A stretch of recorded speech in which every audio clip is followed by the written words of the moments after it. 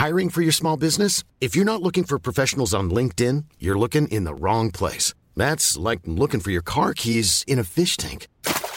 LinkedIn helps you hire professionals you can't find anywhere else, even those who aren't actively searching for a new job but might be open to the perfect role. In a given month, over 70% of LinkedIn users don't even visit other leading job sites. So start looking in the right place. With LinkedIn, you can hire professionals like a professional. Post your free job on linkedin.com/people today. Ever catch yourself eating the same flavorless dinner 3 days in a row? Dreaming of something better? Well, HelloFresh is your guilt-free dream come true, baby. It's me, Keke Palmer. Let's wake up those taste buds with hot, juicy pecan-crusted chicken or garlic butter shrimp scampi. Hello Fresh. Stop dreaming of all the delicious possibilities and dig in at HelloFresh.com. Let's get this dinner party started.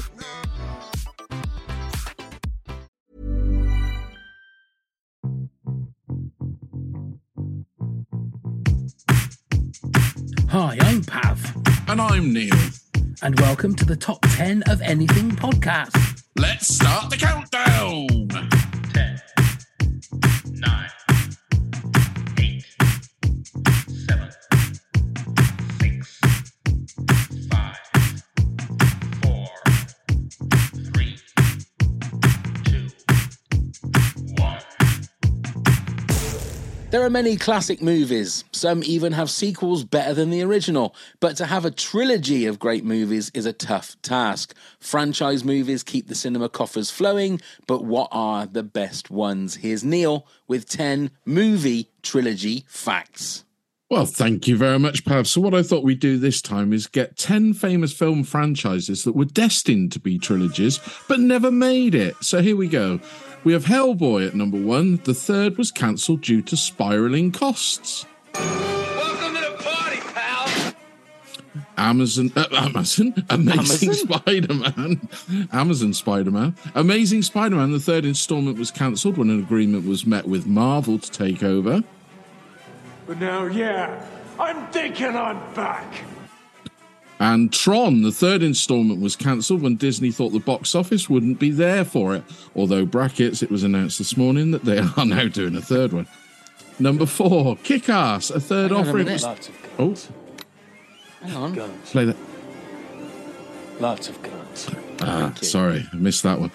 Kick-Ass, a third offering, was discussed when Vaughn wanted to change directions, but never got any further. You want to take a dinghy? No, I took care of that at the press conference. And then we've got 28 Months Later was due to be the third film in the franchise, but got cancelled when the backers couldn't agree on it. But Boyle and Garland have still said they would like to do it. I got a bad feeling about this. Fantastic Four. Both films did better at the box office than people even thought. The third was closed after Fox couldn't find an avenue, and one star, Chris Evans, moved on. Trust me. Kill Bill. Although perfect just as the two movies, in 2004, Tarantino said he still had more to tell and that Uma Thurman was on board. It vanished, and QT is now about to make his final film, The Movie Critic. I'm going to make him an offer he can't refuse. Chinatown. Polanski directed the original classic and started directing the sequels. Then Nicholson took over the duties. There was due to be a third, but was dropped to the latter's box office failure. You are a sad, strange little man, and you have my pity. And the new Clash of the Titans was going to have a third one in 2010. It was closely followed by the second, but poor box office put the third installment back to bed.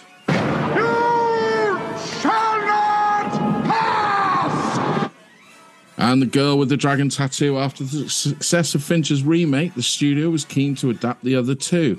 Well, according to reports, they were shelved when star Daniel Craig wanted too much money to star.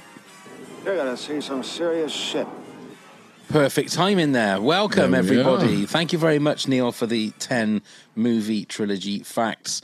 Our guest joining us this week, he's already doing bedroom gymnastics on the video. Oh, you couldn't see that? Or could you? You could. Oh, great. It's top head Simon is here with us. Yay! For his first go. He's losing his podcast cherry to us tonight, doing gymnastics on his bed. You're actually coming live from my childhood bedroom. I come up to see my mother. and this is where we are. So, as you just mentioned, the stories that mattress could tell, or smell. Indeed. So we're here to do movie trilogies, Simon. Yes, absolutely. How hard did you find compiling your top 10? Do you know what? I found it quite easy to get the sort of, say, half a dozen. But then there's movies that I haven't seen, so I couldn't put in there and remain blissfully ignorant to them. And then there's others where after I'd compiled my 10, I suddenly was like, actually, that counts as a trilogy when you think about it. And so I could shoehorn that in there. Yeah, but we'll get to which ones those are. Yeah, indeed. Neil? Yeah, I could have easily had a top 15, I think. We always say this every week, but I did actually narrow it down quite quickly, this one, because I just thought, well, be ruthless, be in, and just do your 10, and then I got there. So, controversially, I might have some in there and some not that people will disagree or not disagree. I usually do. I think I've got some controversially that aren't in my top 10. I wonder if they'd be the same. Yeah, I wonder if it'd be the same ones. Who knows? But I was the same. There was a couple where I thought that's a good, and I thought, oh no, because the third movie is crap. Yeah, I can't put that one in. So it's gonna be interesting. I'm sure we'll have a few repeats and a few duplicates, but I'm sure there will be. Who knows? Simon, kick us off with your number 10. All right. Do you know what? My number 10 is actually one of the surprise ones. I don't think this will be anywhere near your lists. Final Destination. Okay. How many movies has there been overall? There's actually been, I believe, 5. 5. Okay. I say I believe because over the past few months I've made it my duty to watch these movies in preparation for this because I wanted to include them and I've never seen them. Heard people say things about it. I'll be driving down, the road and there'll be, a combine harvester in front of us. Be like, I can't because of Final Destination. I'll be in a room with a ceiling fan and people say, I can't be in here because of Final Destination. Or there'll be a ladder that's, precariously placed outside of a building because I can't walk over there because of Final Destination. I'll be like, And yeah, you're right.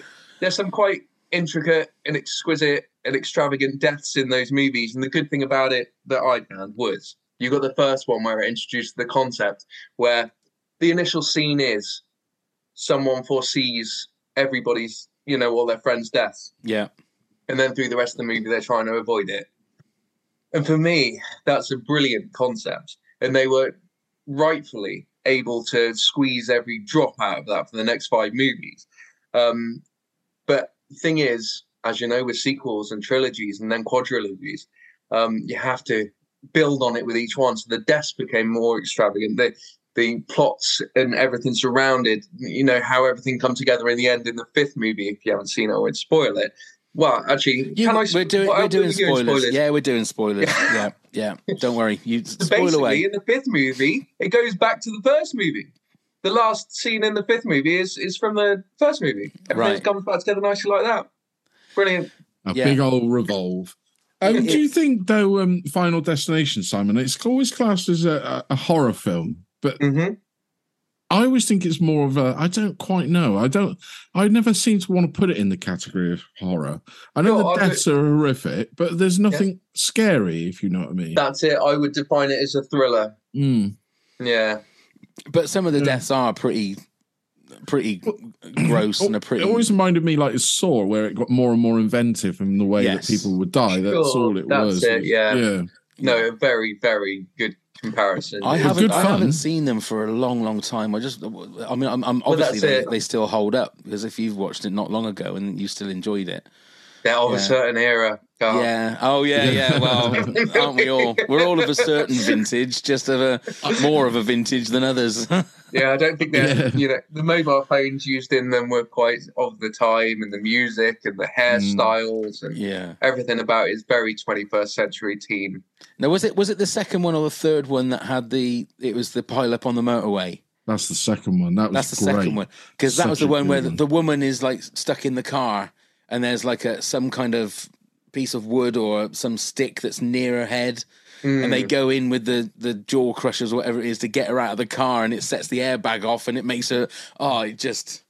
Well, that's it. I mean, there was a revolution in terms of cinematography around that time that we'll get into with some of the other movies, I'm sure, as well. Yeah. But once they started introducing CGI into these movies, that's right, the possibilities became sort of limitless. Yeah. They really became extravagant. And there's a very memorable death involving Nigel that really uses CGI, and the ladder through the head at one point. Yeah.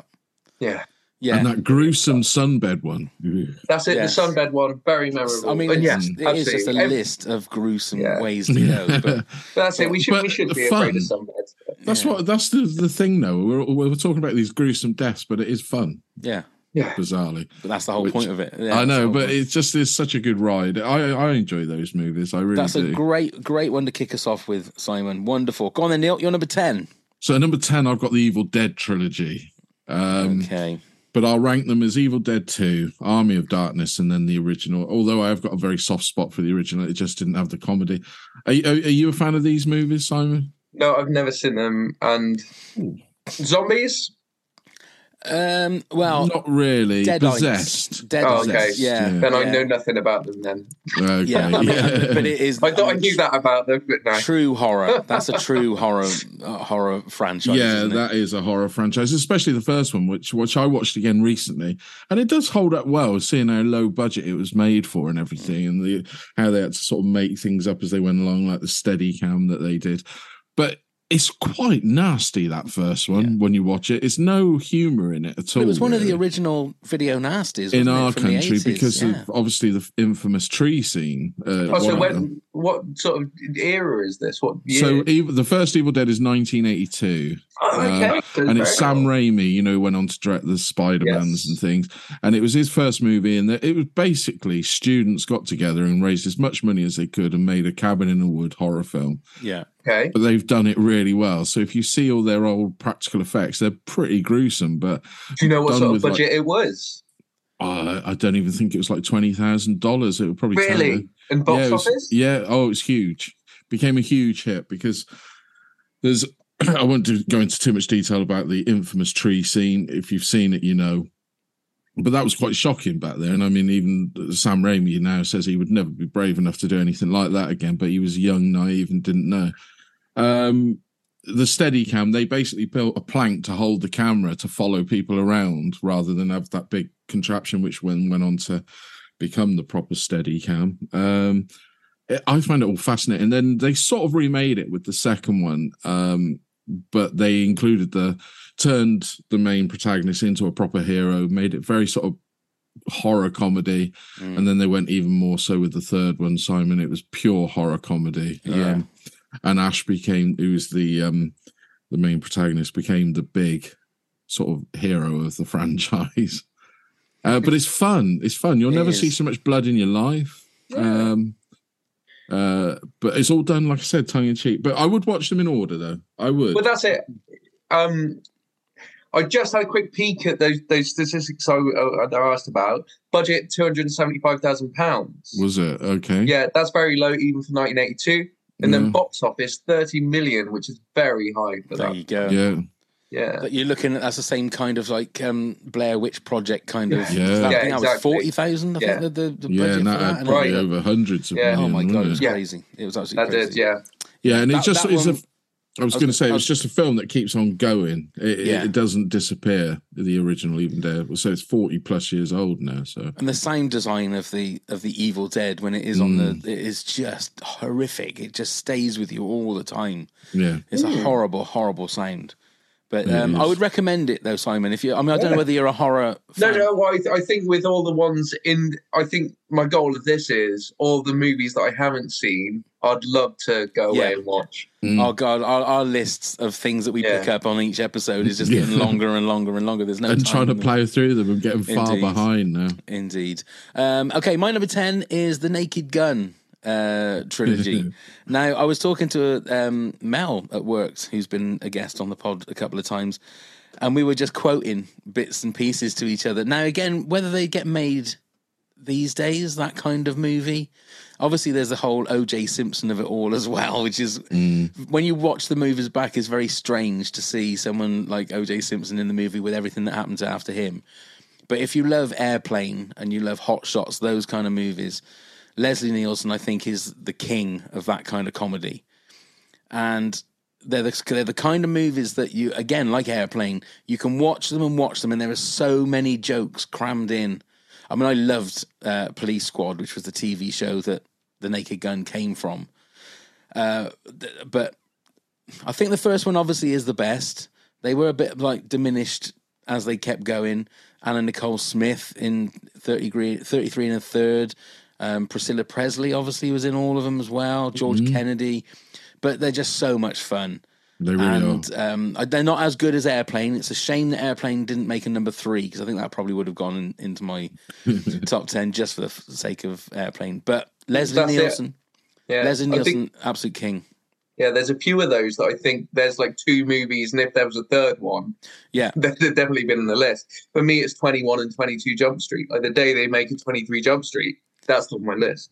The plan was to do a third one, but to do it mixed with Men in Black. Men in Black, that's right. Yeah. That was the plan, wasn't it? But it never. It was definitely never that didn't happen. Imagine that. Yeah. Will Smith and Channing Tatum fighting aliens. Wouldn't that be something? Will Smith just running up and slapping aliens. Yeah. I'd watch that. Yeah. I'd pay money to go and see that. Get your partner's name out. Yeah, get Jenna Dewing Tatum's name. Yeah. Right then, Simon, your number 9 then, please. Okay, my number 9. Okay, so my number 9 is, one moment, please. Planet of the Apes. The new ones. Okay. Great movie. Yeah, is this on anyone's list? Nearly was. It was, but it's not in my top 10. Okay, because for me, I have difficulty with movies where the concept isn't based in reality.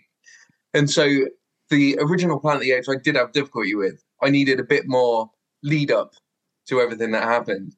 And with this, the concept of it, testing for a cure for Alzheimer's, being tested on monkeys, and then them developing, superhuman intelligence through that, was a brilliant concept. And I just think as well, what's rare with those movies as well, the feel of them while they're growing with each one, because obviously the monkeys develop with each movie, the feel of them is consistent throughout. Now, there's 3 different directors for each of the movies as well, so that's even rarer, because often you get trilogies where there's a different director for each movie and there's a different feel for them. You see that with so many sequels and remakes, but yeah, it's consistent throughout. I just think as well the characterization of the monkeys as well, because they're all played by real actors, and famous people that people won't even realize. And the performances in the movies are just so magnificent. I think where that movie comes from, that small story of a man whose father has Alzheimer's, leading to dementia and trying to find a cure for it, and it leading to the end of the third movie with the monkeys taking over the planet, is just a magnificent art. And the CG on the monkeys and the apes are amazing, because it's the fact that you see the eyes, and it's the eyes where it's Andy Serkis is fantastic in that. Yes, as he's Caesar. Is it Caesar? He is Caesar. Yeah, that's right. Yeah, there is some talk. I believe they're pre-production or getting ready to do the 4th, aren't they? I think they're filming it. They're filming it now. Yeah, filming it now, isn't it? Yeah. Is it the Battle? They're calling it Battle of the Planet of the Apes. I think, that's or something it. Like that. Battle of the Planets. Battle of the Planets. God, yeah, I think so. Might be a bit too young to remember Battle of the Planets. But I find the first movie out of that, Simon, quite sad. Yeah, I struggle with it. It is for sure. It breaks my heart too much. It is, and it's subtle as well, that first movie, because it's called Planet of the Apes, and you think, oh, this is going to be, but it's not. No, it's a very slow progression, and it introduced the characters in such a nice way. It makes you feel for, obviously, his father, Dick from Third Rock from the Sun. Get the actor's name. John Lithgow. John Lithgow, of course. Yeah. He's brilliant in everything he's in. But that last, I think it's the credit scene, isn't it? Which basically shows you how COVID swept the world. Yeah. It shows all the planes going off and they're all infected and everything. That shows you how it all just went all over the world. Oh, yeah. It's a good movie. Really, really good. Really good. Go on then, Neil, you're number 9. So this is the Vengeance trilogy. So Park Chan-wook's 3 films together. You got Sympathy for Mr. Vengeance, Old Boy and Lady Vengeance. Now, I've introduced Pav to Old Boy years ago. I still need him to see the other two. Yeah, I do need to, because Old Boy, that is an experience watching that movie. It's a great film. It's a well-made film. Don't ever watch the remake with Josh Brolin who directed it? It was Spike Lee, wasn't it? Yeah. Awful remake. But Sympathy for Mr. Vengeance first. It sets it up. It's all there in what I said. Vengeance trilogy gives you an idea what each movie is about. But they've each got a little bit of obviously got a bit of different story. Sympathy for Mr. Vengeance, Old Boy and Lady Vengeance. Sit back, take your thing off, know nothing about them, so I'm going to offer no spoilers in here, because if you do, you'll ruin the movie. Pav will tell you that. Are they linked? Are the movies linked then? Only with the tone, only with the subject of vengeance. Of vengeance, right. So there's no like recurring characters in all three of them? No, but there's recurring actors, so it does throw you a bit, okay? Okay, all right. But Park Chan-wook, if you've never seen any of his films, I think he's one of the best directors around today. It's just beautiful filmmaking that he makes, and I just admire the chap so much. But yeah, put yourself, anyone listening, watching, and Simon, if you've not seen them, watch them in order. I've never heard of these movies. I'm not gonna. They're Korean, so they're subtitled. Okay. But as I say, Simon, Old Boy is the only movie I've ever watched where I physically stood up and had my hand over my mouth at a certain point. Brilliant. Physically, like, just dumbfounded me and made me question existence. And I've never had that. I've never had that with a movie before. No, I don't think or since. Yeah, so I would thoroughly recommend it. But like I say, I need to watch the other two as well. I really. They're well, I'm open fantastic to movies. the idea of subtitle movies now, thanks to sort of Parasite and Squid Games. Yeah. You know, if you like Parasite, I mean, there's a lot of stylized visuals and everything in that's very reminiscent of what you're watching these days. Yeah. They're probably a bit more adult content. You know, they're a strong R or a strong 18, but they're not gratuitous, if that makes sense. Right. For the sake of it, it's all fits in, and it's all part of it. But yeah. Good the acting, the story, just sublime. Very good. Okay, my number 9. Now I could have chosen one of 3 trilogies of this particular character, but I'm going to go with the Tom Holland Spider-Man. Just because I think that the quality of the movies, they don't. Well, if you look at, say, the Tobey Maguire one, Spider-Man 3 is the one that doesn't make it a great trilogy. Because that's a really weak movie. Too much crammed into it. Not cohesive at all. First 2 are great movies. The third one lets it down. Obviously, the other one, there wasn't a trilogy, was there? It was only Amazing Spider-Man 1 and 2. But even if it's just for No Way Home, the third one in the Tom Holland Spider-Man trilogy, I think is a great movie. In a time where, and I will come to this a little bit later on, but in a time where big budget movies are really 99% of the time they're let down over the last, since sort of post-COVID, that was the one that made me really happy that I saw it at the cinema, because it was just a fantastic movie from start to finish. Had heart, had laughs, had good fan moments, had some gut-wrenching emotional moments, and that really made it, that really topped off. I thought that the best movie of the trilogy was the third one, which is very rare that you'll get that.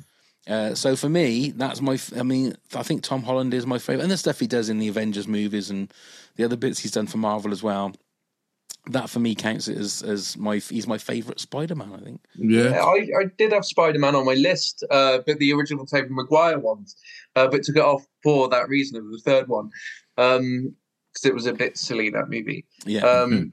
And also Andrew Garfield's Spider-Man, I enjoyed those first 2 movies, and I was looking forward to the third one, with Rhino turning up at the end of the second one, and I was like, this third movie is going to be magnificent. And then, to be honest, I don't understand the exact reasons why the third one was never made. I understand there were contractual and behavioural issues that led to it not being made. Yeah. But yeah, this new Spider-Man, Tom Holland, I've only seen that third movie, and yeah, it was brilliant.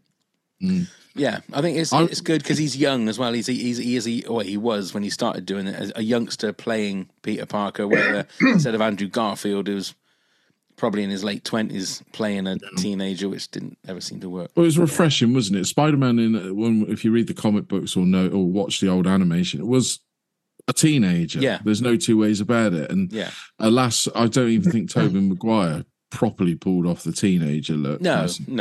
Where Tom Holland came in, it was refreshing to see just somebody that was Spider-Man as we knew and love. I'm not knocking either of the other two franchises, but yeah, and it's refreshing not to have a backstory again. Yeah. Yeah. That was the thing. Yeah. It's the same when it comes to Batman. You don't need to see Batman's parents die, Bruce Wayne's parents die. You don't need to see Peter Parker getting bitten by the spider. You know that. It was good that it was just, they mention it a little bit and then they just carry on. Move on, isn't it? Yeah. No, it's a good choice, that is. There were 3 strong films. Very, very. That's why it's my number 9. So, Simon, your number 8, please. Okay. And my phone is old and riddled with viruses, which why it takes me to get this up each time. I should have just written it down on a piece of paper, but it's 2023, isn't it? My number 8, I think, might be another surprise. Go on then. Austin Powers. Oh, right. Okay.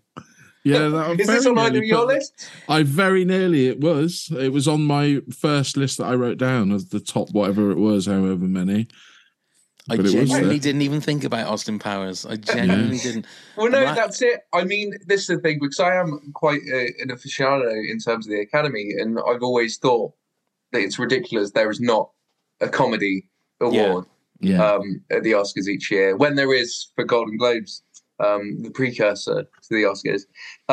But yeah, I mean, in terms of how iconic that movie is, in terms of redefining sort of, wow, I suppose with James Bond already being technically a parody, I suppose you can't say it, created the parodying aspect of it. They redefined it in terms of it parodying and pastiching every aspect of the movie. Yeah. Like every second of that is a pastiche or a play on something. And it's iconically funny. There's so many scenes and moments in those movies. The music, completely of that era. And obviously Mike Myers, his performances, playing so many different characters, and creating, great story, but also capturing that era and bringing it to a new generation as well. Because I think when you had movies that were pastiches of the 1960s, it represented, that era. But in this way, it brought it to modern times. Obviously, with the time travel element, we did that. But yeah, I just think that movie is easily forgotten. Austin Powers is easily forgotten because my mind isn't around anymore. He don't make movies. And again, I'm not sure the exact reasons for that. But I wish there was an Austin Powers 4. I'd definitely. Well, news has it that he's preparing it, isn't it? Well, no, I've heard that he wants to do it, so I don't understand why. Well, it's because everything he's done sort of since Cat in the Hat has basically bombed. Yeah. Has not made any money at the box office, including the new series he did on Netflix. The Pentaveret or something, wasn't it? Yeah, which didn't. Oh, yeah. Do you know what? Yeah, I went to watch all. that and I was excited about the concept of that. But then in the first 2 episodes, there was a moment in the first one where all of it was bad. And there was a single moment where I was like, okay, maybe there's something in it. The second episode, there was a moment that was so original. I was like, that could only have come from Mike Myers' mind. And so I'll carry on watching it. But then the third episode was so bad, I just thought I can't do this anymore. But this is what everybody's saying. They're worried if he does finally make this Austin Powers 4, not only has it been 20 years ago since the last one. 2023. They also say he hasn't. It was. Yeah, so they haven't even been funny for 20 years. Yeah. But no, that's it. And also looking at him now, like I've seen a few appearances and his face is like the Botox and all sorts. Yeah. He doesn't look like Austin Powers, or like Mike Myers, but no, I mean, as movies, I always love the start of number 3 where it's Tom Cruise and Gwyneth Paltrow and directed by Steven Spielberg, and then the song starts and Spielberg is hop, skipping and jumping and doing backwards somersaults and stuff. It's great. Although again, Danny DeVito, but it's Kevin Spacey as well. So It always leaves you a little bit of a dirty feeling in your mind when you see. No, I didn't mean like that, but you know what I mean with what he's going. I'll shut up. Anyway, Neil, you're number 8. Hands off I don't my expect me to hiney, got any baby. Kevin Spacey movies on this list, to be honest. No. Yeah. Hands off my hiney, baby. Yeah. So my number 8 is the Dead trilogy: Night, Dawn, and Day. Night of the Living Dead, Dawn of the Dead, and Day of the Dead.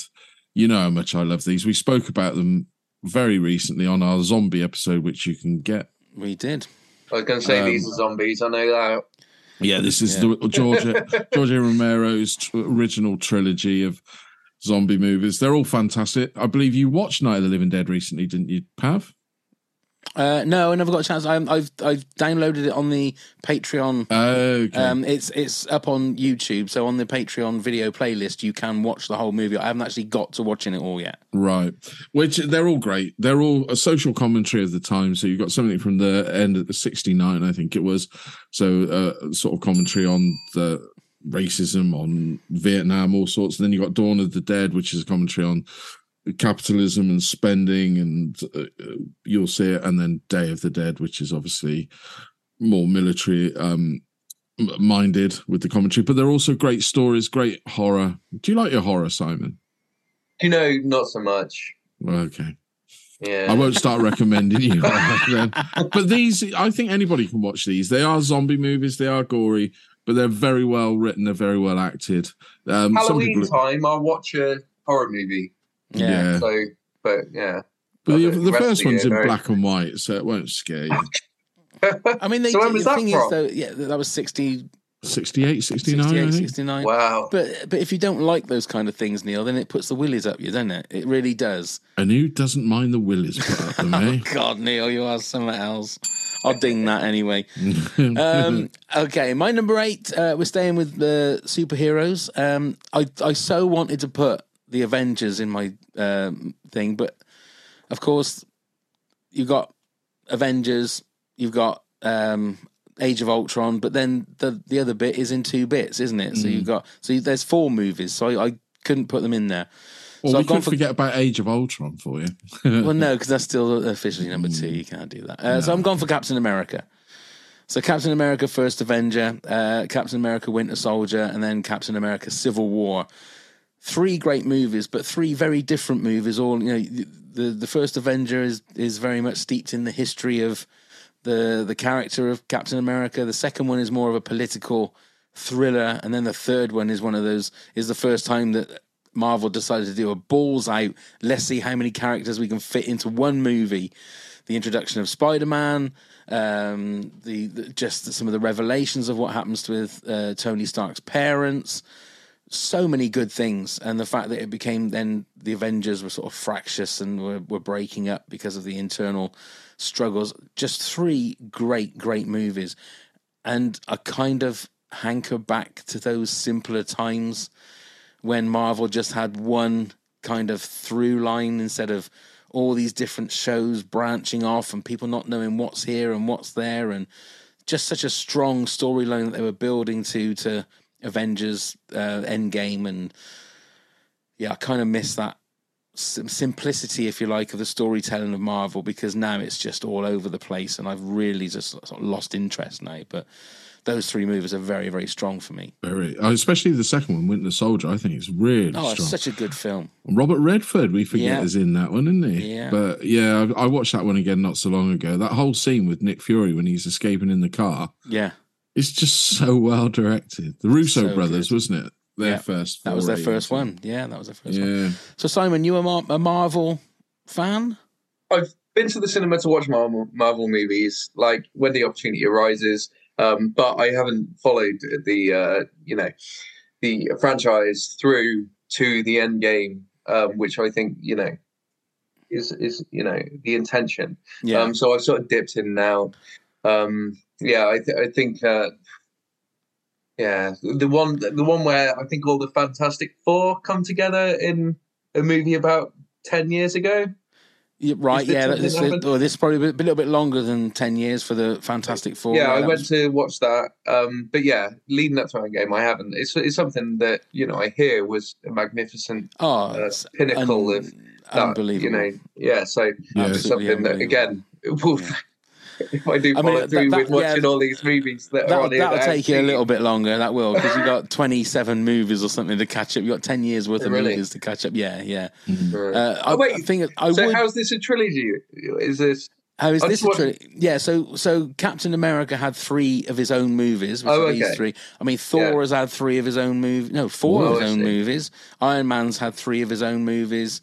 Who else has? Guardians of the Galaxy have had 3 of their own movies.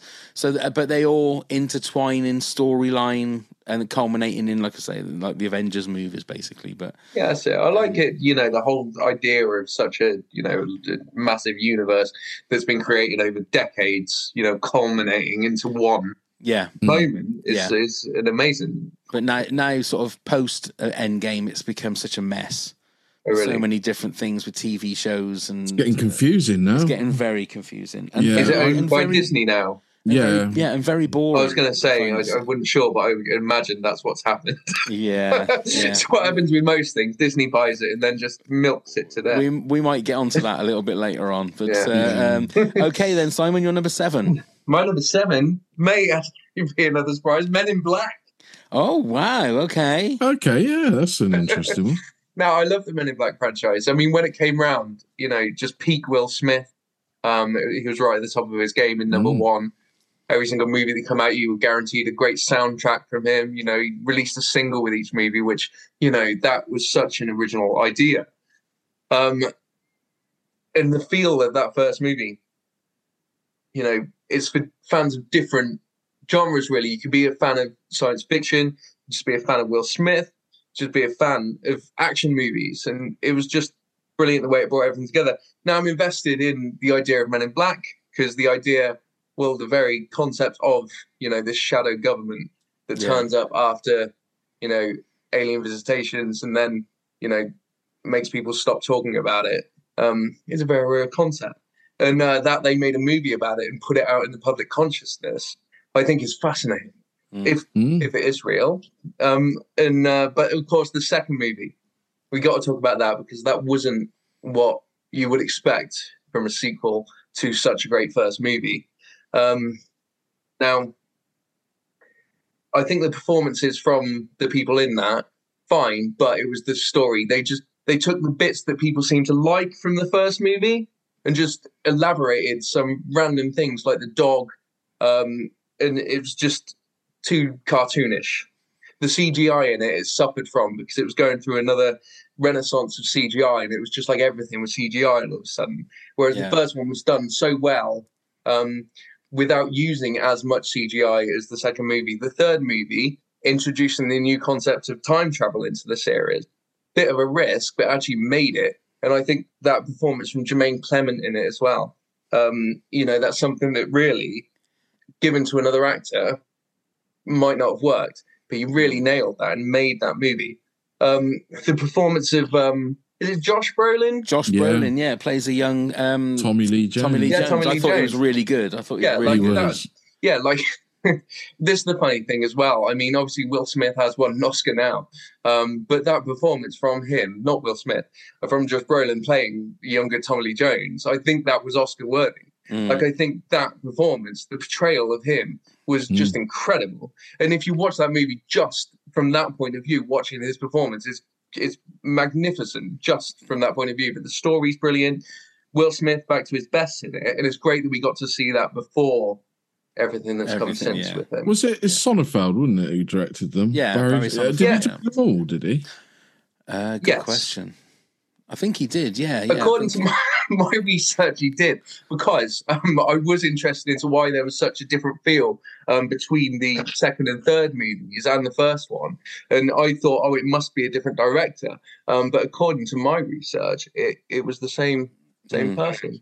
And of course, there was a number 4. There was that Men in Black International that died. What movie that was? Yeah, I was flying back from somewhere, and I caught that on the thing, and I was like, this is actually great, new Men in Black.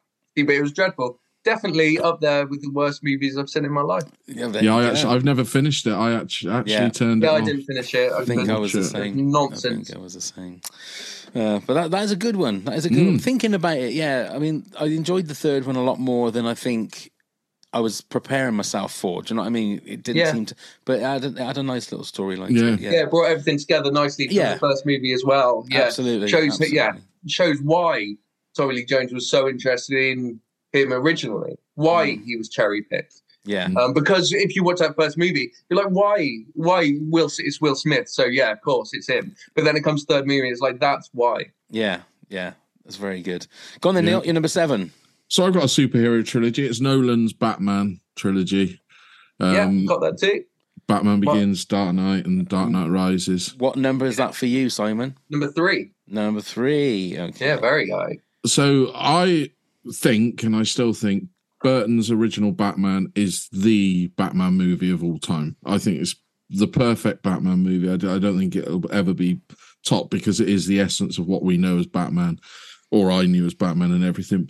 But it was nice to have a refreshing take on Batman, and that's what Nolan did. He brought a bit of realism and everything into it. And obviously the villains are bad guys, but they're not cartoon villains as they were sort of in the comic book, and brought everything grounded and down. And then when he brought the IMAX cameras into it, and I mean, I went with your brother, Pav.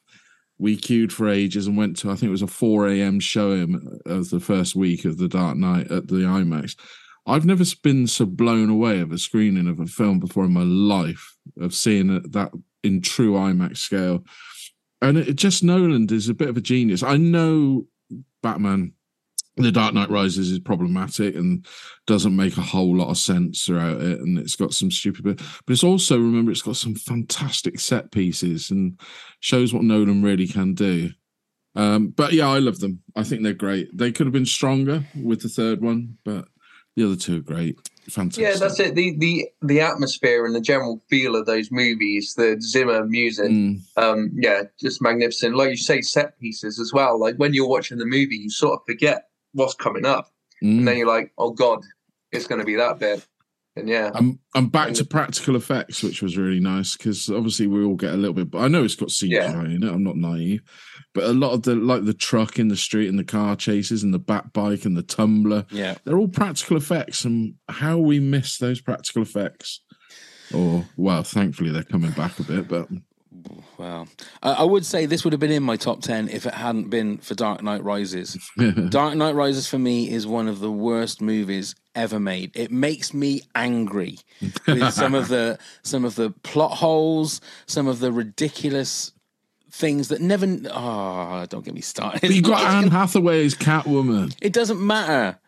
Batman is supposed to be there to protect the city, and he has one little thing that goes wrong, so he locks himself away for years and years and years because he's got a bad back, which he's able to sort himself out like that. All of a sudden, he's able to sort himself out like that. And that's it. I think it suffered a lot from hype. I think because of what happened, obviously, with the first Batman. The second Batman. With the Dark Knight. The Dark Knight was of a level that very few but filmmakers. Even that's got a poor ending. Oh, it's got, but what I'm saying is as when you go from that movie, and Simon's absolutely right. I think when the last one came out, everyone's going, "My God, this is going to be as good, if not better, than The Dark Knight Rises." Well, that's it. I think it's something from Heath Ledger's performance being so iconic. Yeah, and I think the reality is that the ending wasn't good in the second movie, but I think the intention was for him to come back. Yeah. And I think the third movie suffered from that because obviously it had to be rewritten. Yeah, because he literally left him hanging, didn't it? At the end of that's exactly the second right. movie. So yeah. So in the guy coming in the third movie, Kane, is that right? Bane. Yeah. Tom Hardy. Yeah. Tom Hardy. Getting mixed up with WWE. And it's because of his voice as well. I always think of Krang from the Turtles in the way that he talks. Oh, but God, I can remember when that first came out because everyone was saying that you couldn't hear what he was saying.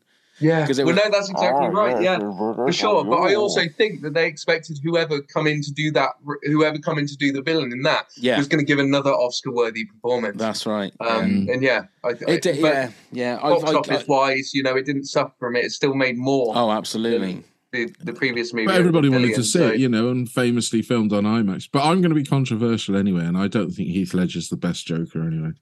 There you go, I'll leave it at that. Oh, you're just ready to make war, aren't you, Neil? That's all you want to do. Well, I think he's topped by two people. One is young Mark Hamill. Yeah. And the other's the lead singer of 30 Seconds to Mars, yeah. No. Jesus, let's forget about his joke. Let's forget about all of that stuff. Yeah, they didn't like even Jack do Nicholson that. is your favourite. Yeah, of course it is, yeah. Not Cesar Romero? You don't want to go with that one? I love Cesar Romero, but the problem I had with his moustache. Yeah, he wouldn't ever shave his tash off. Of course he wouldn't. Okay, my number 7. I haven't seen number 4 of this one yet, but I'm going with John Wick. And I don't think there's ever a movie where they made the first one, and I'm pretty sure 99% of the people that were making that movie when they made the first one ever thought that there was going to be a second, third, fourth, or the fifth one that they're talking about doing now. It was just going to be a simple little movie about a guy, spoilers, who gets his dog killed, so he goes on this rampageous revenge killing spree. And the fact that the movies, I wouldn't say they get better, because John Wick for me is just a classic movie on its own. But every one of those movies has got something intriguing about it, and again, great kills, and it's just all about John Wick is just going to kill everybody that has wronged him, and anybody that gets in his way, he's just going to, because he's the bogeyman, and that's all that matters. And I love the simplicity. Grows, doesn't it? I love the simplicity of those things, but also I love the stunt work in those movies are just like second to none. So, you go on now. I was going to say, have you watched the videos of Keanu doing the gun training? Yes. On YouTube. Oh, it's phenomenal the amount of work that guy puts into that role. I'll put those on the video playlist for this episode. But they are. This very nearly went into my top 10. It really did. I think they're just superb movies, and they're so much fun. But like you, haven't seen the fourth one, and the director's cut's coming out, isn't it? The full version. Which is it? So it's like 3 hours anyway, isn't it? And it's going to about 3 hour 20 minutes now. Simon, you a John Wick fan? No, you can probably tell from my silence. I've not seen the John Wicks. I know Keanu Reeves is in it. And sorry, I didn't mean to spoil the first one for you. Then I'm sorry. Oh no, no, that was good. It was like I was watching a trailer, and I was like, John Wick is dog, and now he's going to take revenge on. I'm like, okay, yeah, I can get on board with that. So yeah. It's such a simple idea. That's the thing. It's such a simple idea. It's good to hear that they're that good.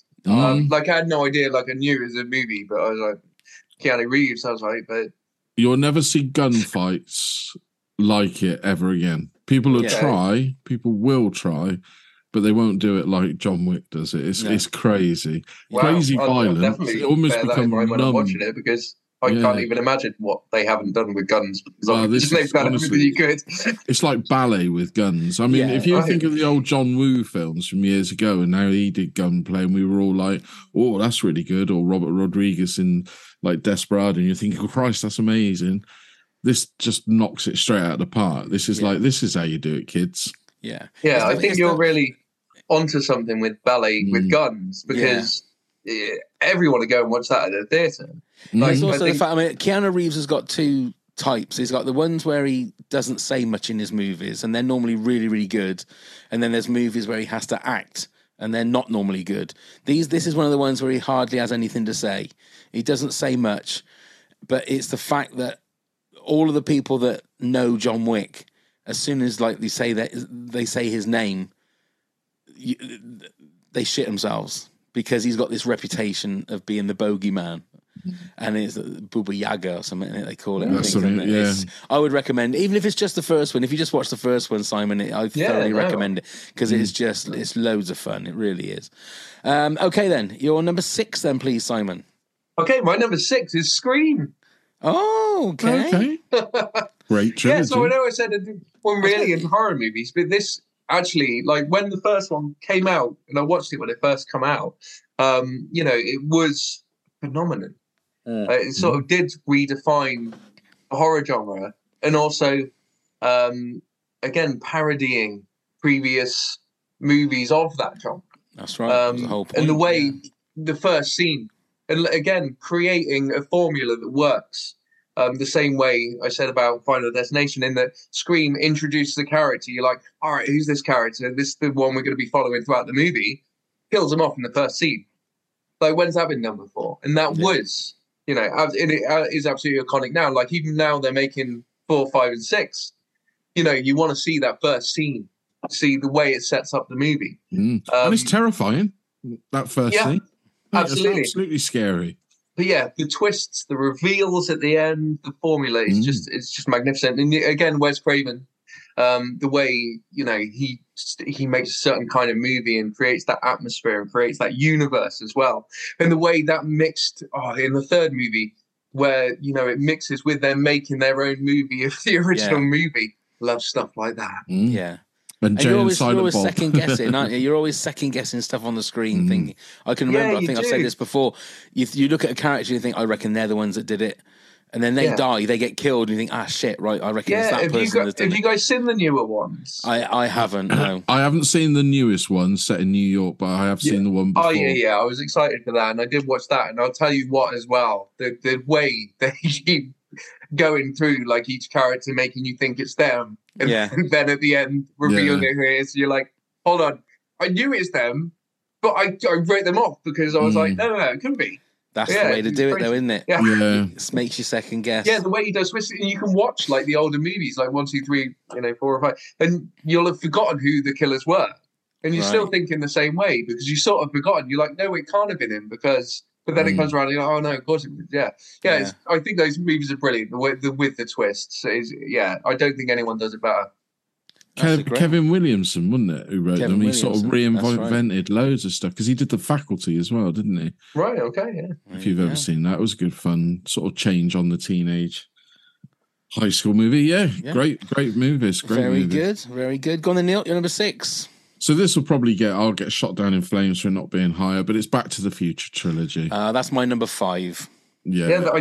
That's well, would it be a spoiler to say how high it is for me? Well, you is can it keep higher it than quiet. number 2? Right. We'll keep that quiet then. I mean, it's spoilers. Later, Simon. Yeah, you can talk about it later. But yeah, I love this trilogy. Who doesn't love this trilogy? It's it's a time. When this came out, I think I was 14. Went to see it, loved it, fell in love with it, and then we waited a couple more years, and then we had 2 back to back. The whole cast worked well together, everything, and it's such a romp. It's such a family, what I call a great family entertainment, and we don't make perfect movie. It is a perfect movie. It is. The first one is a perfect movie. Yeah, and I think all 3 together are as strong as bones. I must watch them again recently. It's been a couple of years, and I've realised my son said I've never watched Back to the Future, and I double-took and realised. No, I think that's got to be the whole point of having kids is so you can, introduce them to those sorts of movies. Oh, God, yeah, I'd be thinking, bloody hell, like American Pie's coming up next for him. But let's see how they react to this.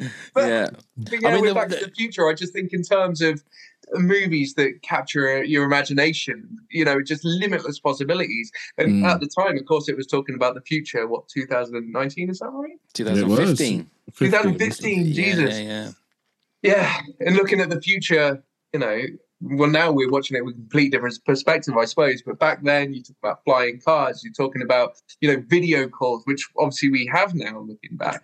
Flat screen TVs, all the technology. There was a fingerprint recognition, drones. We even got the self-lacing trainers now, haven't we? Yeah. But it makes you wonder whether that would have. That wouldn't have been a thing if it hadn't been for Back to the Future. No, they tried to make they made those for the 2015 anniversary. The one thing I hope is that it's a trilogy that A, doesn't get remade, and B, there's never a episode 4. There doesn't need to be. It needs to be. It just needs to be stuck like that. But I don't want them to remake it either, because what's the point? One day it'll come. No, it'll come. They don't need to. Yeah, I think it was a sort of a magic in a bottle moment as well. I think when you look at how it was made as well, so much of it was just had to be done like right now, or it couldn't happen kind of thing. Michael J. Fox's schedule at the time, they had to film a lot of it at night because he was filming another TV show during the day. Right. Yeah, and so that's why a lot of it is at night time. But of course that makes for a lot of the scenes. Yeah. And you had the whole Eric Stoltz of it all as well, that it wasn't going to be Michael J. Fox. And oh, yeah, I love stuff like that, especially when you can actually see videos of them as them. It's like looking at an alternate universe. Yes, exactly. Where this person played that way. Yeah. Exactly, yeah. So good. So good. But it's very Spielberg. I know he's only the producer, he wasn't the director, but it's very Spielberg-esque. It's at that time that's right. when movie making was just... They knew what they were doing and they were given free rein to do it. Studios really weren't sticking their nose in. You know, we talked about Spider-Man 3, where there's a perfect example of what happened when a studio takes over the production. Yeah, absolutely. So, yeah. So that was and I think the way that the second and third were filmed like directly after one another. That's right. And how the first and second also, you know, correspond with each other. How you're going back into the first movie when you're in the second movie. I think that's all magnificent. Yeah. There's a great line in Avengers Endgame where it's all about time travel, and they say, "Oh, so Back to the Future is just a bunch of bullshit," because they're talking about that you can't go back and talk to yourself when you go back to the I mean, the paradoxes that Back to the Future gets you to think about. But then when you start thinking about it too, you should, like in Austin Powers, when they say you shouldn't think about it too much, when it's things like what happens if you go and meet your previous person. Again, it's like the Dial of Destiny, but let's not go into that. Okay, my number 6, yippee-ki-yay, motherfuckers. It's Die Hard. I'm going to have Die Hard as that one. I love the first movie. Again, it's one of those perfect movies, Die Hard. It's a perfect movie. Number 2 is my least favourite of the 3, because I really love number 3 as well, with Samuel L. Jackson. But it's one of those franchises that should have stayed at 3 movies. They shouldn't have bothered making 4 and 5. Was it 5? No, yeah, 5 is truly. I think there is 5. Yeah, and there was talking of a John McClane year 1, weren't they? But obviously Bruce Willis is now incapacitated of sorts, so that's never going to happen. Which is not a good thing that he's incapacitated, but it's a good thing that they're not going to go back to that well, because the first movie is like Back to the Future. It's a perfect movie. It's a perfectly put together piece of art, as far as I'm concerned. It's just a fantastic piece of cinema. The second one's a lot of fun, but the third one for me is a great romp around New York City. It's just so good, and Jeremy Irons is great as a bad guy. But it wasn't originally written as a Die Hard movie, was it? Simon Says, wasn't it? That's right, the original script. Absolutely. I think I've got a copy of the original script up in the loft. Yeah, they sold it, didn't they? I bought it. Yeah. Hey, I'm Ryan Reynolds. At Mint Mobile, we like to do the opposite of what Big Wireless does. They charge you a lot, we charge you a little. So naturally, when they announced they'd be raising their prices due to inflation, we decided to deflate our prices due to not hating you. That's right. We're cutting the price of Mint Unlimited from $30 a month to just $15 a month. Give it a try at mintmobile.com/switch. $45 up front for 3 months plus taxes and fees. Promo rate for new customers for limited time. Unlimited more than 40 gigabytes per month. Slows full terms at mintmobile.com. Ever catch yourself eating the same flavorless dinner 3 days in a row? Dreaming of something better? Well, HelloFresh is your guilt-free dream come true, baby. It's me, Keke Palmer. Let's wake up those taste buds with hot, juicy pecan-crusted chicken or garlic butter shrimp scampi. Hello Fresh. Stop dreaming of all the delicious possibilities and dig in at HelloFresh.com. Let's get this dinner party started. Hiring for your small business? If you're not looking for professionals on LinkedIn, you're looking in the wrong place. That's like looking for your car keys in a fish tank. LinkedIn helps you hire professionals you can't find anywhere else, even those who aren't actively searching for a new job but might be open to the perfect role. In a given month, over 70% of LinkedIn users don't even visit other leading job sites. So start looking in the right place. With LinkedIn, you can hire professionals like a professional. Post your free job on linkedin.com/people today. Everyone knows therapy is great for solving problems, but getting therapy has its own problems too, like finding the right therapist, fitting into their schedule, and of course, the cost. Well, BetterHelp can solve those problems. It's totally online and built around your schedule. It's surprisingly affordable too. Connect with a credentialed therapist by phone, video, or online chat, all from the comfort of your home. Visit BetterHelp.com to learn more and save 10% on your first month. That's BetterHelp, H-E-L-P. Okay, before we carry on, it's now time for this. Pop quiz, hot shot. Yes, pop quiz, hot shot. It's quiz time, Simon. Are you ready? How are you with quizzes? Usually quite good. Well, here we go then. We'll put that to the test. It's first one to three. If you get the answer wrong, it goes over to your opponent. And we will start with you, Simon. Do you want to go first or second? First. You're going to go first. Here we go then. What was Neo's official name in the Matrix trilogy world?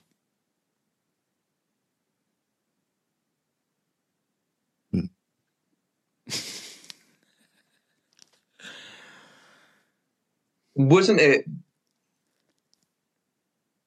Anderson? Can I have the full name, please? I need the full name.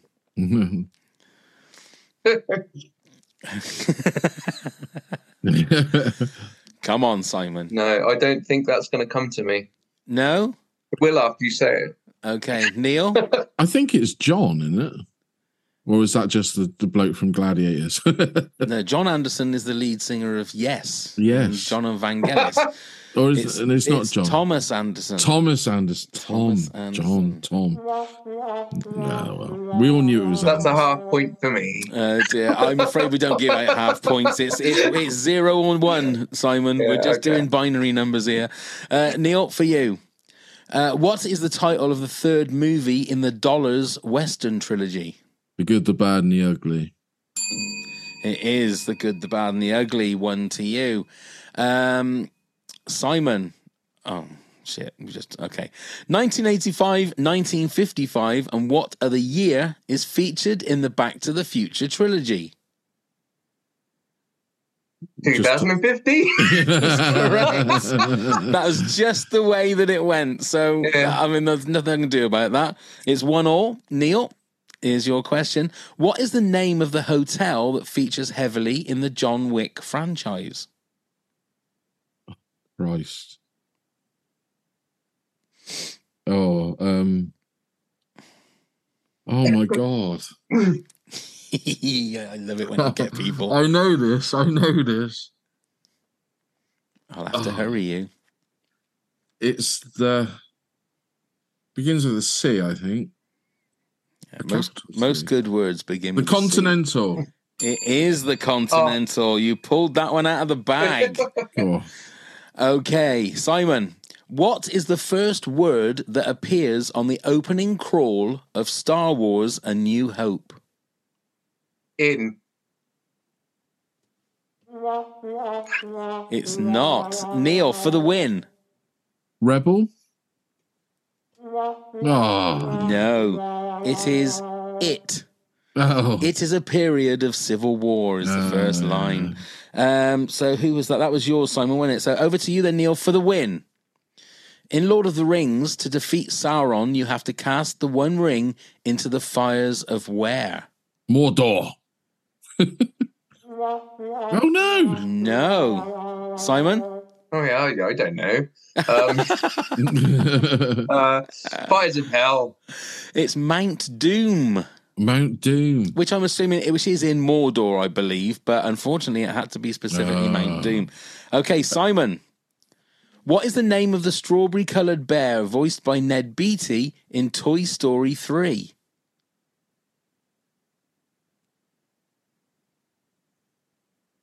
No idea.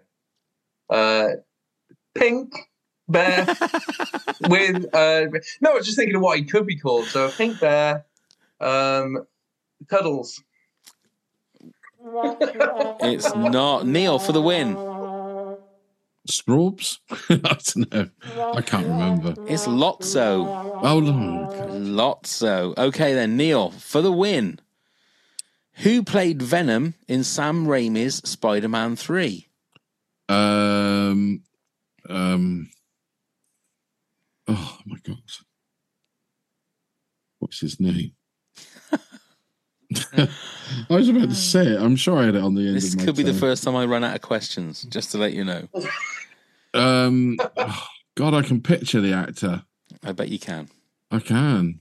I can't think of his name now. No, go on. We'll be No, Simon?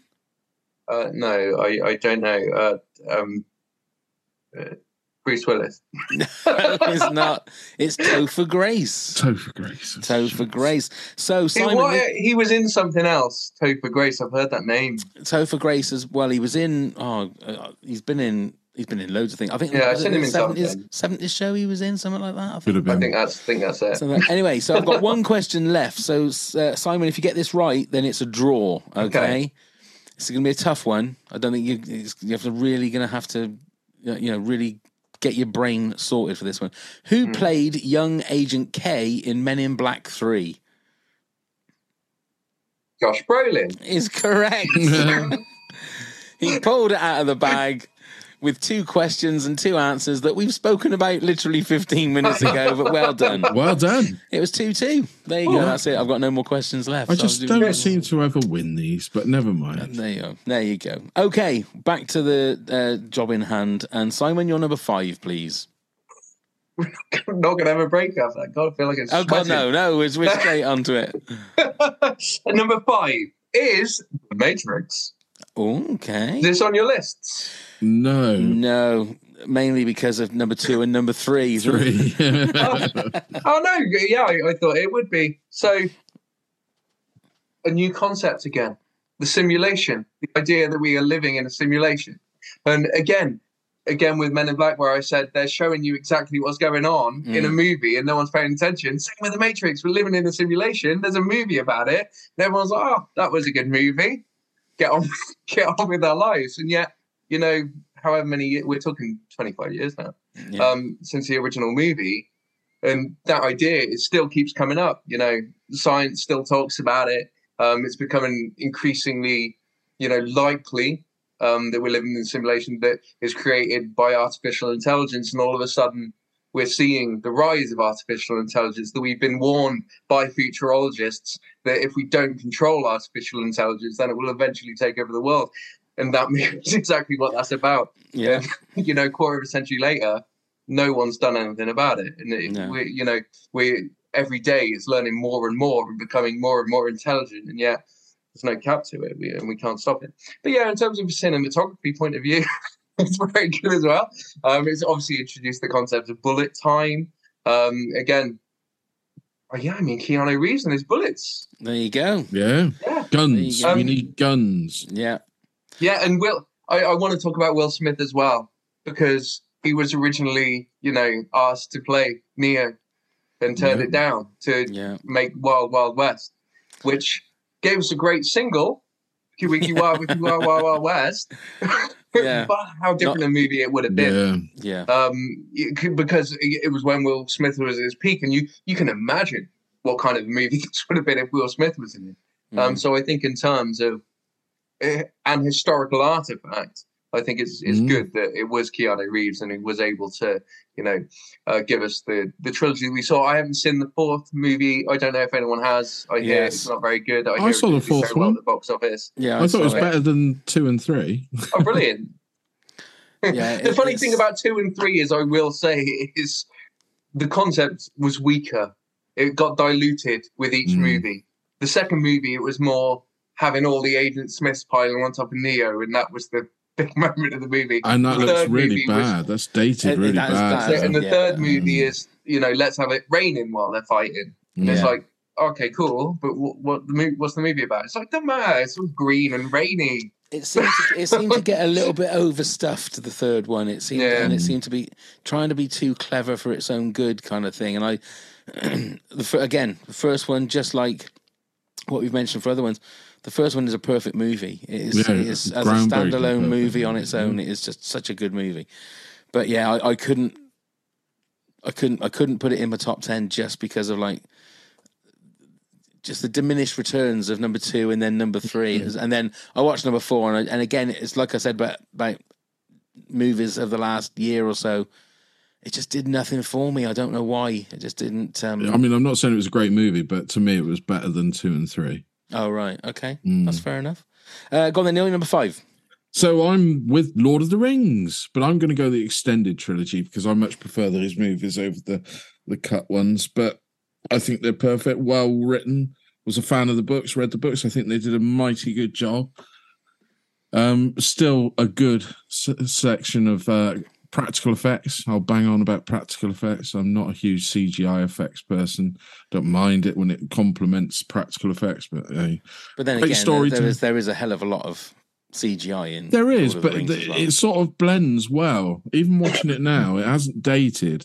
It blends very well. I know, like the cave troll, and that's a bit, but it works well because it was. We know that there was a whole horde of real people dressed as orcs, and then multiplied and everything like that. It's good filmmaking. It's Peter Jackson. You could see his graft when he did Bad Taste, Brain Dead, Meet the Feebles, and then went into The Frighteners. I don't know whether anybody's... I mean, I think that's a really Michael J. Fox. Michael J. Fox, yeah. But you can see where he was starting to get the principle of the photography of Lord of the Rings, the effects and everything sorted. But the extended Explain It More, I don't think they dwell or they're dull, even though some of our friends and that say their film's just about walking. I think it's a bit more than that. I love them.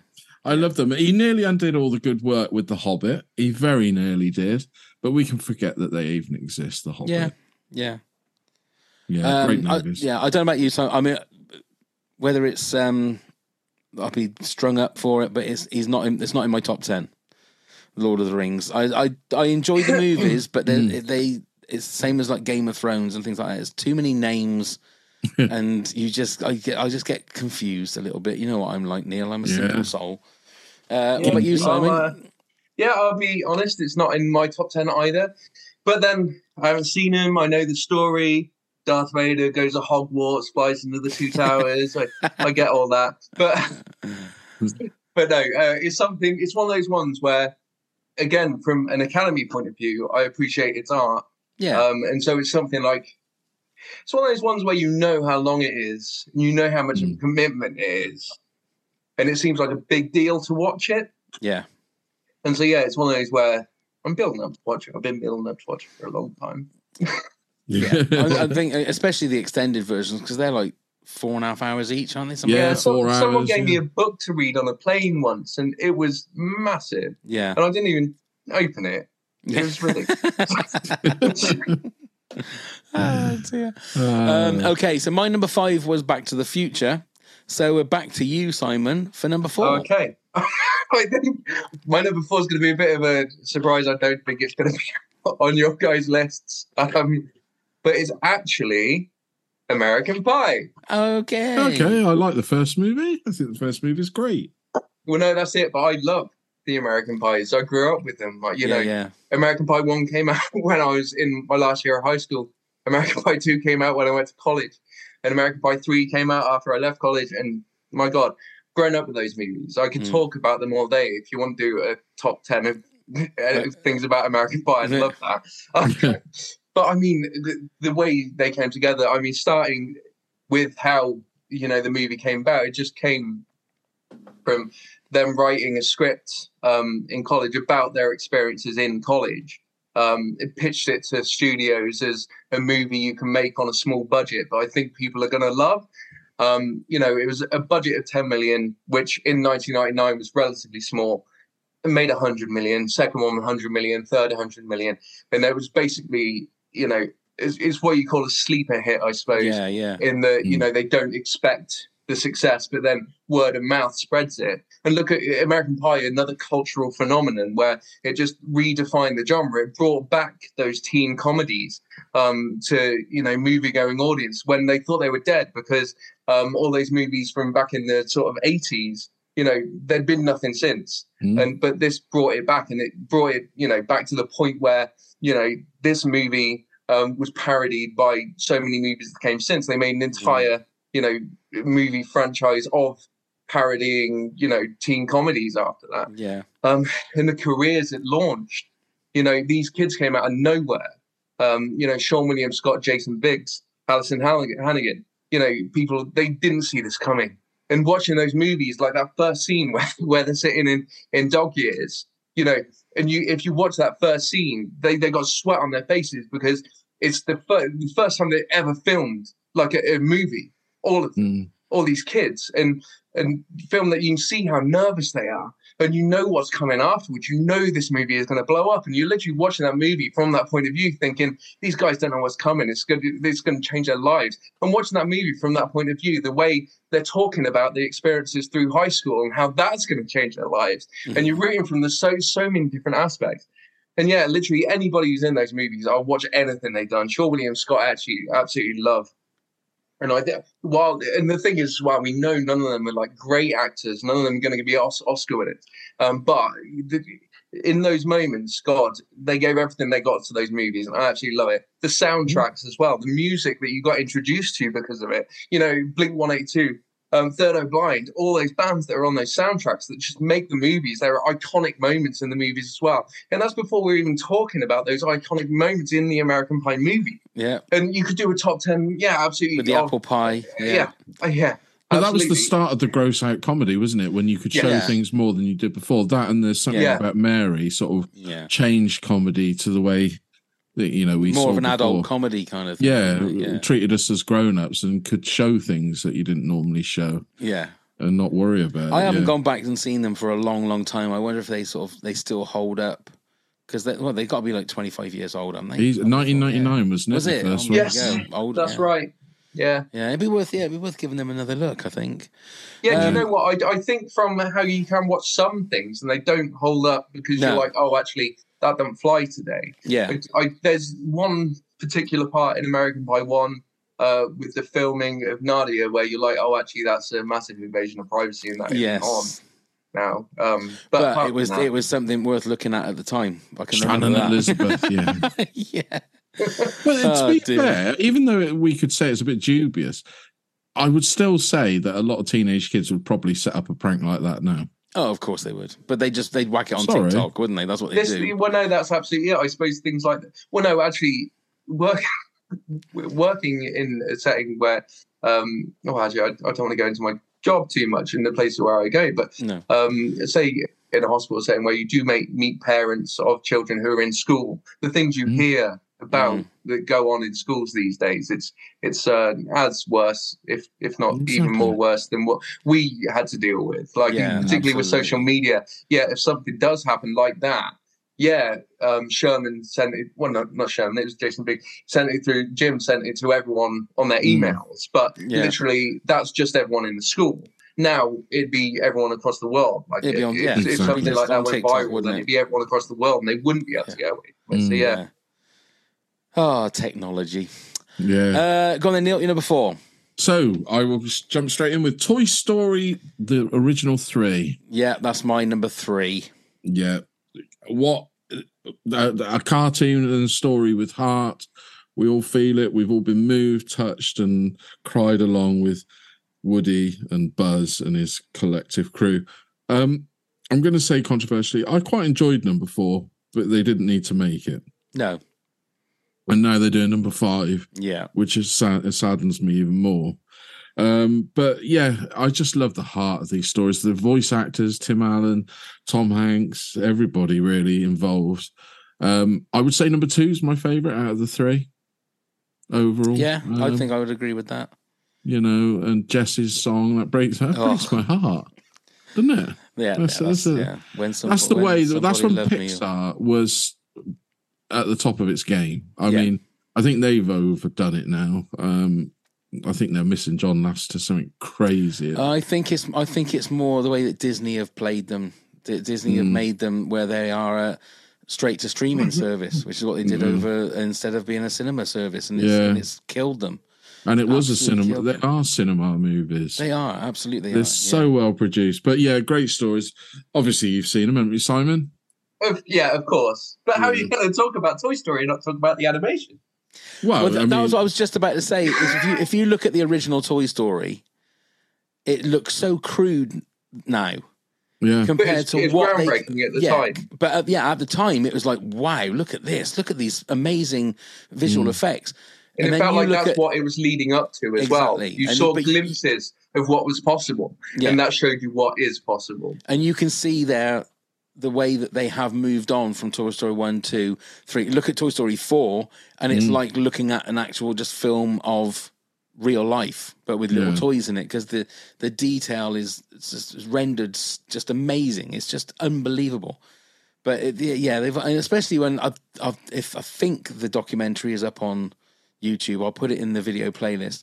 But the whole story of what the original Toy Story was supposed to be and how bad it was, that they had to completely stop it, and because Woody was a completely different character. He was more like the baddie of the movie than the hero, and they completely changed it around. But yeah, I'll see if I got it. I can put that in there. But yeah, I completely agree with you, Neil. It's just a lovely trilogy. Beautiful And number two is my favorite as well. And again, it finished number 3 so well. They didn't need to. They didn't. It was a perfect trilogy, wasn't it? Perfect Start, finishing in. Yeah. Okay, my number 4. There are 4 in this particular franchise, but I'm going to go with the first 3, and it's Lethal Weapon. I'm gonna hands up admit I forgot Lethal Weapon. Did you forget Lethal Weapon? Oh, Neil. I mean, for all of his troubles, again, I like Mel Gibson as an actor. I think he's fantastic as an actor. I know he's obviously had his troubles and problems and stuff. But the two of them together, Danny Glover and Mel Gibson, just work so well together. The second one, I can remember seeing that at the cinema, and when spoilers, Martin Riggs gets shot near the end, and then it's the Knocking on Heaven's Door, I think, starts playing the Clapton version. I thought, oh my God, I was in tears at the cinema watching that. But it's just the mixture of comedy, the mixture of action, the mixture of just good, like solid 18 certificate language and violence is great. Number 3 is probably not the best. It's not the best of the 3. Still got some great set pieces. But still got some great set pieces. And compared to number 4. Compared to number 4, yeah. It really, and again, they're talking about doing a number 5, but now that Richard Donner passed away, I'm not sure whether Mel Gibson was supposed to be directing it, wasn't he? So and they should just forget it now. Yes. Just let it be. They nearly destroyed it with number 4. But I was just going to say, when I remember watching number 2 at the cinema after seeing number 1 a couple of years before, how violent number 2 is. Oh, absolutely. When you watch it back now, I'd forgotten how violent it was. But of course, it was Shane Black as well, the original. Yeah. It's the start of Shane Black's sort of, dominance of how good he writes a script. Indeed. And everything. Absolutely. You a fan, Simon, of Lethal Weapon? No.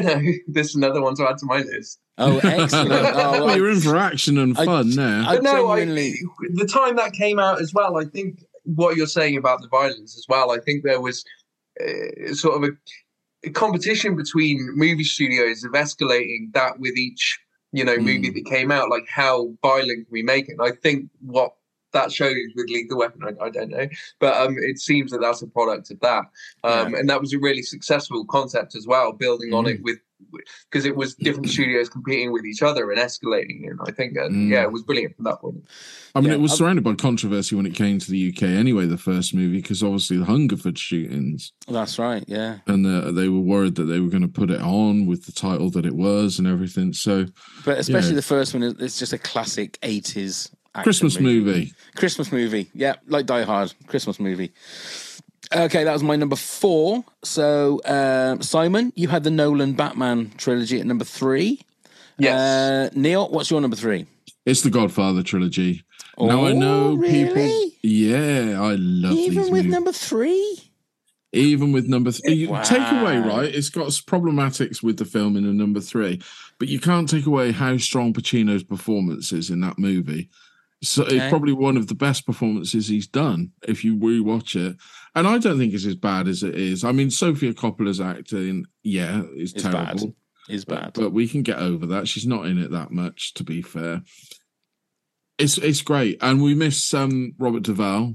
Really miss Robert Duvall. Yeah. But then as I say, it's still got its moments and it's still got a wonderful performance by Pacino. And quite moving performance as well. But when you put number 1 and 2, which to me, I know people question it and say, I find it boring, I find it this. They're nearly perfect movies for me. Yeah. And the second one, oh, Jesus, I can watch that anytime, any day. The introduction of De Niro as the old Corleone, in his younger years. And we could go on, but I'm a huge fan of the Godfather series. I feel like Simon's got another couple of movies he has to add to his list, or are you a Godfather? No, absolutely. I've seen The Godfathers. Like I say, a big impression out of the Academy, and so Godfathers are movies that perhaps I wouldn't have chosen to watch, but because of how well they were regarded, I have watched. And literally, I agree. Perfect movie. You've got the performances of Brando, Al Pacino, James Caan. You've got the direction of Coppola. The casting of the entire movie was perfect. And again, a lightning in a bottle. Just stars aligning for that movie. And then the thing is, I think as well, with iconic movies, you need to hear their name, Star Wars, Godfather. You're hearing the music instantly. And I think Godfather, for that, the music, the way it underlines everything in the movie and escalates things and de-escalates things and just gives that feel throughout. The cinematography for the time was completely unique. And the feel that it gave for that. And there's no other real movie like it. Other movies have tried to imitate it, build upon it, but Godfather was it. There's so many movies that have come along since then that wouldn't have happened if Godfather didn't exist. Casino, Scarface, Donnie Brasco, Goodfellas. I've never read the book. Sorry? I was going to say, I've never read Mario Puzo. That's exactly what I was going to say, because the original Godfather novel was going to be made into a single movie originally. And this is why there's 3 movies in the first place, because while the first and second movies are considered perfect on their own, Coppola said himself the third movie did have to be made. He says himself that he feels that the story for the third movie is better than the first movie. And the first movie, the story through that, we haven't even talked about what happens in the film. That's how good a movie it is. The actual storyline of that is perfect. The way it crescendos and peaks and there's mellow moments and times for introspection, then escalation, and the way the music underscores it all it's a beautiful movie. Yeah, I've got a copy on VHS that does it in chronological order. They re-edited it. That's right. Yeah. Well, we used to have that. God, I don't know where that's gone. Yeah. But yeah. And I think the Academy Awards will speak for themselves with that one as well. In terms of all the movies on the list, that's the one that, well, apart from Lord of the Rings, I suppose, that's the one that, in terms of performances, it did win several. Yeah, strong acting. An actor's film. Yeah, exactly. Yeah, people study that movie to learn how to act. Especially Marlon Brando. Higher than that. We forget what amazing actor that man was. He sort of became a parody of himself later on. But while he was filming that, so he was acting, and we all thought he was old, but he wasn't really that old. I think he was younger than I am now when he made that movie. He said himself that the decision that he made with that performance with the cotton wool balls was completely impulsive. Yeah, because he was filming Last Tango in Paris, wasn't it, at the same time? Right, yeah, that's right. Yeah, it's all right. Okay, number 3. My number 3 is Toy Story. So, Simon, over to you for your number 2. My number 2 is The Godfather. Oh, well, there you go. There we are. Well, there you go. Yeah, it's great movies. No wonder you was waiting on that, weren't you? Okay. Well, we've said what we need to say on that, but that's fine. Okay. Right then. So, Neil, your number 2. Right, I'm going to tell you now, my number 1 and number 2 could swap any day and any week, but I've set it in stone. Basically, you'll understand why when I explain. So I put number 2, the Star Wars, as the original trilogy. We've talked about this numerous times. Anybody that's listened to the podcast knows we're fans of Star Wars.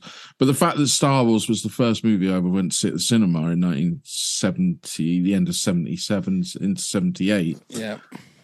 Yeah, was my introduction to the cinema world. And so I've always held it with close esteem for the nostalgic reasons, but also for great storytelling and the ambition of George Lucas of what he brought to the screen, of what he wanted to do. The more you read into it, the more, he was brave in what he was doing there. It could have quite easily have flopped as well as become the extravagant thing that we see in front of us. I wish he'd stopped tinkering. I think he has now, hasn't he? Maybe. Well, I don't think he hasn't got any power to tinker now if he wants to. It's true. But yeah, all going through all those years of tinkering nearly, could have destroyed a childhood dream, and it didn't. Shows how strong they are. I think number 2 is the strongest in the trilogy by number 1 and then number 3. But altogether, they're just a good old jolly chapter play romp. That's the only way I can describe it. We don't need to talk about the plot. Everybody knows the plot of Star Wars. Yeah. Are you a Star Wars fan, Simon? I've never seen Star Wars. What the fucking hell's going on? You come on here. It's another one to add to my list. And the funny thing about it is, I know the Star Wars movies are held in high esteem by people, but the higher we went on the list, I was just starting to think, maybe Star Wars ain't on their lists. I can pretty much guess. I was like, maybe I can avoid this uncomfortable conversation. Well, no, we don't, it's not an uncomfortable. I mean, the thing is, not everybody likes everything. I've always said that before. Well, yeah, and it's a good job too. I watch Star Wars, and they're like, "Oh, you got to watch them in this order." I'm like, "Yeah, I'll watch them out. It's fine." That is the problem. Well, I would have put money on the start before we started doing this that Neil and I would have the same top 2. It would just be what order they would be in. So he's probably spoilt what my number 1 is, and I may well spoil what his number 1 is. But I'll say what I want to say about Star Wars in a minute. But I've said it fucking millions of times on this podcast anyway. My number 2 is Indiana Jones. Now, for me, it's a perfect trilogy. Now, people tend to not like Temple of Doom. I've grown to love that one more and more. The more and more I watch it. Likewise. Especially now we can see it uncut. Yes, we can see it properly on Disney Plus. It's the uncut version. Number 4 never needed to be made. Is there a number 4? There is a number 4, and I went and watched Dial of Destiny on Saturday. I'm going to quiz you about this after the podcast. Right? Sorry? What was that, Simon? This is the 5th movie. This is the 5th one, yes. Yeah. Indiana Jones and the Dial of Destiny. And, I mean, look, I could go on a rampage, but I'm not going to because I don't want to spoil it for anybody that hasn't seen it yet. I saw what you said about the CGI that's used in it, because I was fascinated when Will Smith did that movie and it de-aged him. And so, I'm interested from that point of view. It's because the like I was saying, since like post-COVID, I haven't got excited about a movie just because there hasn't been anything to be excited about. To be fair, just before COVID was when Rise of Skywalker came out, and that kind of broke my spirit for everything that I loved. It took my whole world was in question. So it's the fact that these movies and trilogies and franchises that I love are being not remade, but new chapters are being made, and they just do not hold up to the magic of what I had when I was a kid. Now, maybe that's an impossible thing. It's an impossible task that things from the rose-tinted years of when I was a kid, when I look back now and think I had no problems when I was a kid. Do you know what I mean? Whereas I did have problems when I was a kid. When I was a teenager, it was a terrible time.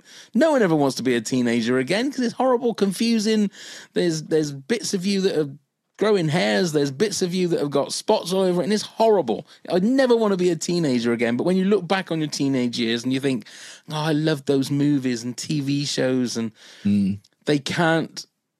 There's a lot. I really genuinely, Neil, feel I want to make a video to put on our YouTube channel for the Indiana Jones movie, just because of there's so many things I want to say, but obviously I can't say it because I want to spoil things for people. I will talk about it when we stop, press and record.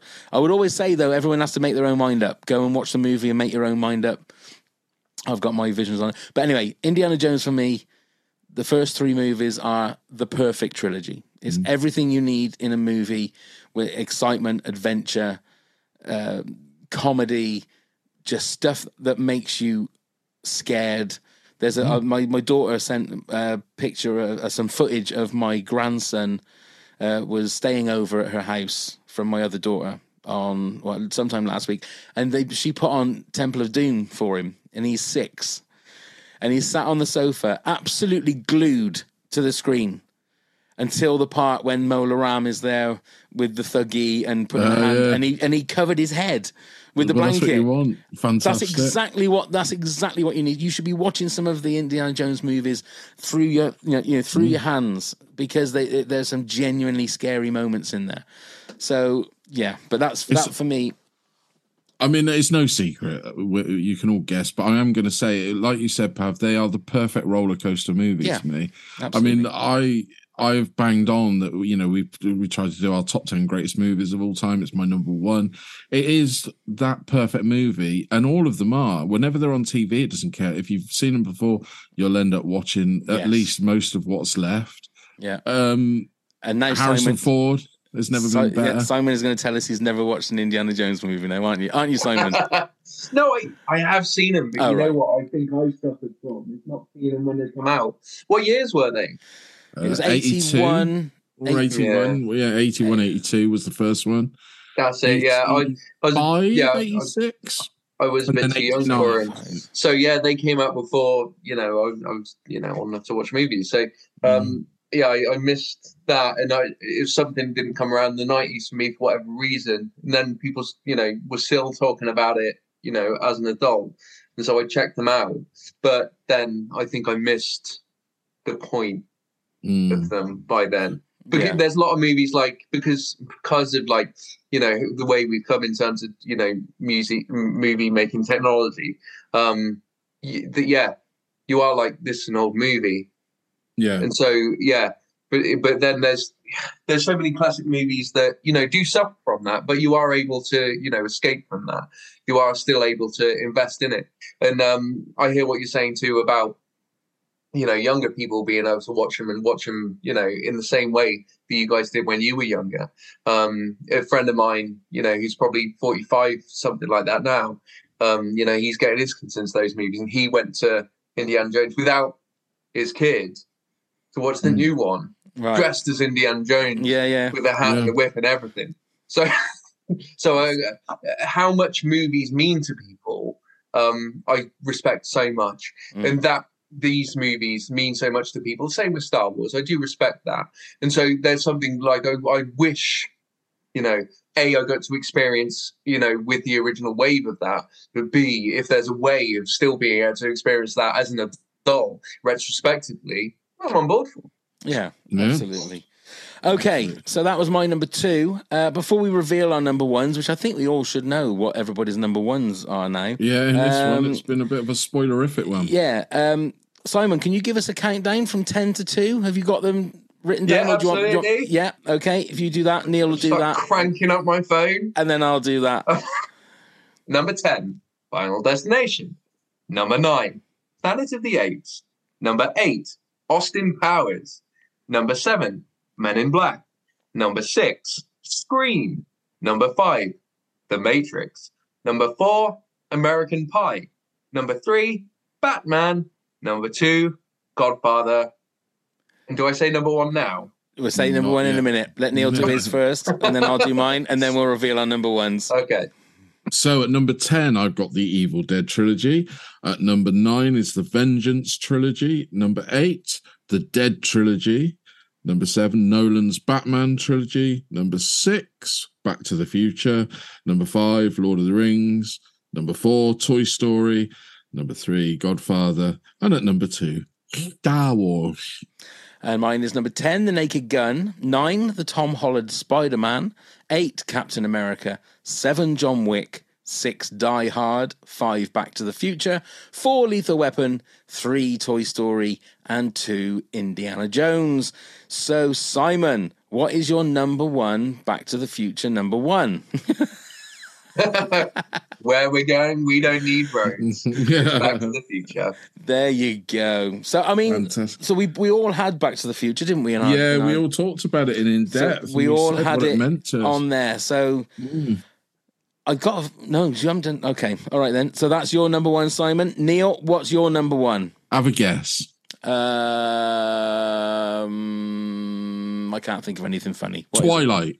Twilight. Oh, Christ almighty. Please don't ever do that. No, it's the Indy trilogy. I can't not have it when I put Raiders, like I said, at the top of my movies of all time. We've spoken about it numerous times. It's perfect movies, perfect romps. They're timeless because of when they're set now. And I'm not even sure I want to go and see the new one. So, well, we'll talk about it in a minute. Yeah. We'll talk about it in a minute. And mine is, of course, Star Wars, the original trilogy. I've said far too much on this podcast in previous episodes. I'm sure everyone would have known that's what it would have been anyway. Perfect movies, great movies. Okay, let's do some honourable mentions. Top Head Rick from a couple of episodes ago. Lord of the Rings, original Star Wars, Back to the Future. Indiana Jones, there's only been 3 in my mind, he says. Yep. Godfather, number 3 isn't as bad as everyone says. The Chris Nolan Batman trilogy and Jason Bourne trilogy. Oh, I forgot. Yeah, that's a good trilogy. Bourne movies. Tim Wainwright says a lot of good movies go beyond a trilogy now, so if you're basing it on just 3 movies, then for me, Lord of the Rings is one of the greatest all-time trilogies. Darren Brown said it has to be the Back to the Future trilogy for me. Doug Simpson says Lord of the Rings, the Maguire Spider-Man, Dark Knight, the Cornetto trilogy, the Alien trilogy, Pirates of the Caribbean, the OG Star Wars, the prequel Star Wars, Back to the Future, and Toy Story. Anna Sanders says Indiana Jones for me. Corey Ogilvie says Back to the Future, and Karen Clark said Lord of the Rings. Fantastic. So there you go. We've done it. Movie trilogies in the bag. Simon, thank you so much for joining us. We hope you had fun. Oh no, it was my pleasure. It's been great. Excellent. Yes, and thank you so much for your support, Simon. We say thank you once again for your support, Simon. Thank you also for joining me on the old morning walks and coming out with some really obscure quiz answers for our song titles. Always. I don't know how you do it. I mean, Neil, honestly, some of the ones he comes up with, I'm sure he's just putting words. Oh no, honestly, like music history, and I absolutely love. Like, if you could have a job in music history and actually make money from it, then absolutely I'd do it, because it is definitely my number one passion. That'll have to be our next top 10. Then we'll have to find a music history kind of top 10 angle. We'll find a music. Yeah, greatest. Yes. Yeah, greatest musical stories. Yeah, we'll have a think. Yeah, absolutely. Before we say our goodbyes, Neil, do you want to tell everybody how they can get in touch with us? Yes, I will. So come and support the podcast at patreon.com/top10pods. All sorts of rewards where you could be a guest yourself. Do please come and join the fun. Email us at top10. Email us at top10pods@hotmail.com with any questions you may like or any suggestions on top 10s. You can find us on all the social medias. Give us a click, give us a like, give us a follow. Check out all of our links via the link tree. You can see it in the show notes below. And then do please come subscribe, leave us a review and rating wherever you get your podcast from. Thank you. Excellent. Thank you, Neil. Simon, once again, thank you so much for joining us. We'll have you back whenever you want to come back. Thank you. Great, absolutely. Excellent. Definitely clear another one. Yeah, love Thank you, Neil. Thank you very much, Pav. Thank you very much, Simon. Great to see you, my man. Great to see you too, guys. Excellent. Thank you very much, everybody. Right. We'll see you again soon, and let's go start the countdown.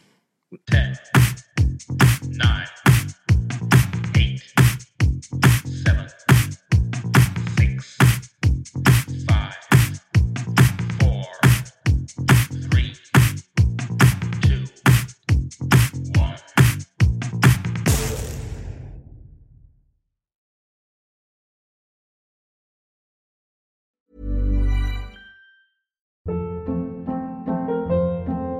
Hold up. What was that? Boring. No flavor. That was as bad as those leftovers you ate all week. Keke Palmer here, and it's time to say hello to something fresh and guilt-free. Hello Fresh. Jazz up dinner with pecan-crusted chicken or garlic butter shrimp scampi. Now that's music to my mouth. Hello Fresh. Let's get this dinner party started. Discover all the delicious possibilities at HelloFresh.com.